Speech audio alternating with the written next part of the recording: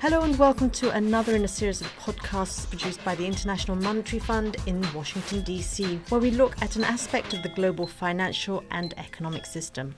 Today we tackle the thorny issue of foreign aid. Just 10 short years ago, that 189 member states of the United Nations signed a declaration in which they said, "We will spare no effort to free our fellow men, women and children from the abject and dehumanizing conditions of extreme poverty to which more than 1 billion of them are currently subjected." In that same document, they promised to grant more generous development assistance, especially to countries that are genuinely making an effort to apply their resources to poverty reduction. Now, underlying that commitment is the assumption that foreign aid is a positive thing and that aid promotes economic development. And from that, many good things will follow. But are the benefits of aid so positive and straightforward? To unpick this question, I'm joined by two economists. Andrew Berg is with the IMF's Research Department and has been doing work on the likely results of scaling up aid to Africa. And we welcome back our second contributor, Arvind Subramanian, formerly with the fund and now with the Peterson Institute in Washington, D.C. and the Center for Global Development. Let me start with you, Mr. Subramanian. It would seem intuitive that if you pour money into an economy, let's say in the form of foreign aid, that you're going to have an increase in output and growth. Is that not the case? As you said, quite rightly, it's very intuitive. More resources means more money for investment and therefore more growth. But it turns out that you cannot find strong evidence that aid promotes growth. There's a whole debate on this. Some claim that it works under some conditions. Some, like me, claim that it doesn't produce positive results under any conditions. So that's contested. But I think certainly one can say that there is no compelling evidence that actually aid does promote growth. Mr. Berg, let me turn to you now. You've come to a slightly different conclusion. You've done some research at the request of the group of 8 leading industrial economies. They asked you to look at what would happen if the richest nations were to double their aid to Africa. What did your findings discover? We have basically a kind of a two-handed conclusion. Our first conclusion is that this doubling of aid could have very strong positive effects on growth. But it's clear it depends on what the aid is used for, how efficiently it's invested, and what the policy response is. You say it could have positive effects on growth. Are we talking about a dramatic increase in GDP? We didn't start from the assumption that that would be transformative, that it would change the whole society or that it would change the institutions or that it would change the whole direction of the country. But we do think it would make a big difference, a substantial difference. It would save a lot of lives and it would make take a lot of poor people out of poverty. Okay, let me come to you, Mr. Subramanian, because you were just about to add a comment. I think there are two really compelling reasons to question the common sense wisdom that you put forth and that Andy just suggested. One is that we know that countries in the long run do well when they build domestic institutions, right? And historically it's true that you need the glue of taxation to create good institutions because it's taxation that binds the governed and the government. It creates a kind of two-way link. If you have taxes, governments are held accountable because they have to deliver services. And if you have taxation, governments have to make sure that they don't do things that kill the incentives to invest. What aid can potentially do is to undermine that link between the people and the governed because it severs that link and therefore it retards institutional development. Now, donors come back and say, no, well, we can ensure that. We don't want to undermine it, which I believe, but that we have ways of ensuring that undermining doesn't happen, for example, by imposing conditions. So they say, well, if it undermines the incentive to invest, we can say, well, direct your aid here, direct your aid there, create good governance. But the fact is, it doesn't happen because there is an organic built-in thing which prevents the incentives being right for institutional development. That's a point that you've discovered in your research, Mr. Berg, isn't it? That the characteristics of the country which the recipients of aid is very important as to whether that aid is effective or not. Absolutely. I've not taken the position that aid is a magic bullet, that in and of itself will transform societies. It can help often, I think, but of course countries need to do all sorts of other things. But Andy, here's the question for you, right? I believe what you just said about, finding the right conditions to give aid.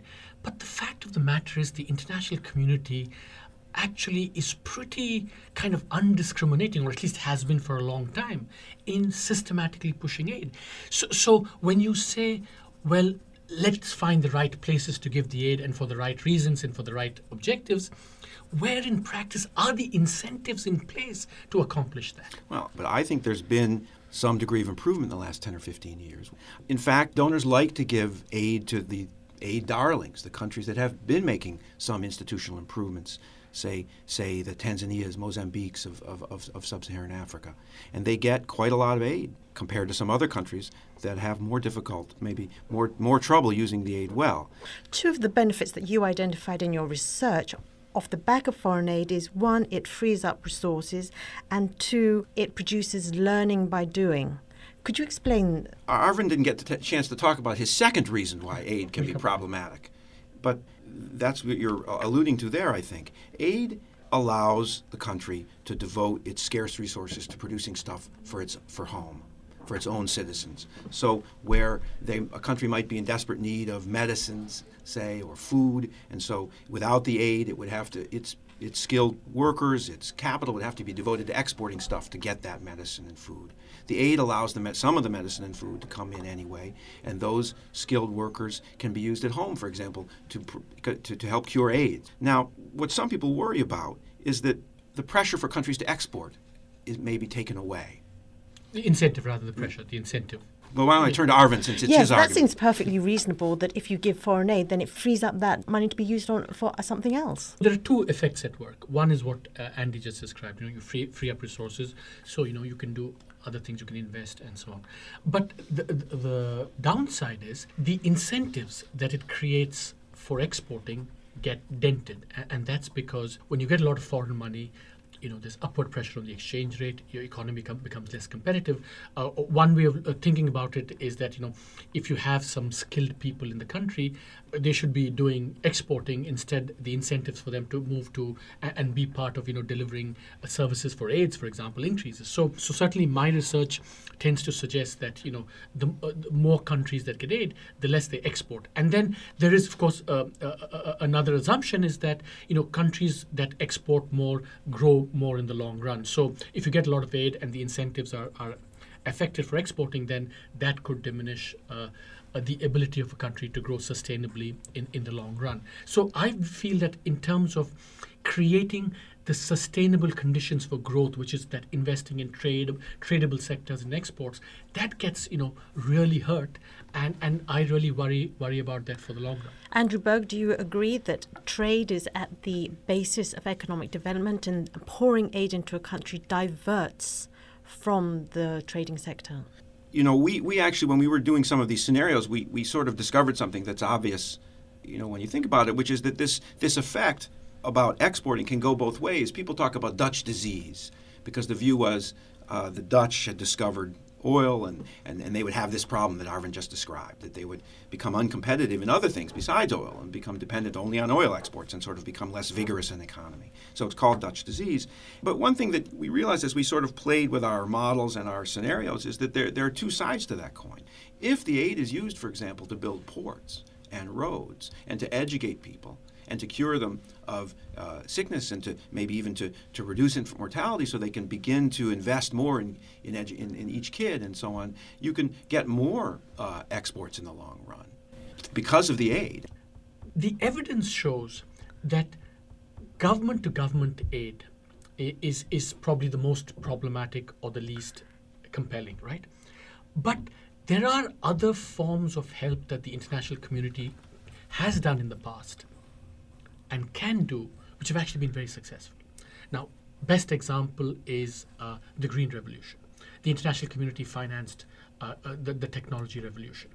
So I would like the debate to move from can aid work, as in financial government-to-government assistance, to the bigger question of what are the other non-aid ways in which the international community can help. What other forms are you thinking about? So let me give you 3 or 4 examples. No? One is financing international public goods, like R&D for health, research, etc.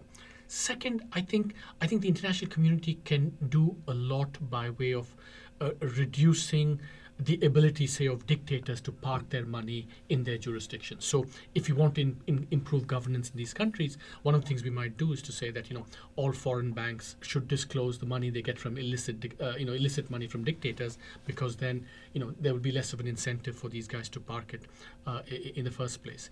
I think we can do more by way of providing maybe market access to some of these countries. But I think the debate really has to move beyond government-to-government financial assistance to broader ways of helping. Thank you both very much. This debate looks as if it's going to go on and on. I'd like to thank Andy Berg, who's with the IMF's Research Department, and our second contributor, Arvind Subramanian, formerly with the fund and now with the Peterson Institute in Washington, D.C. Thank you both. Thank you very much for having me. Thank you.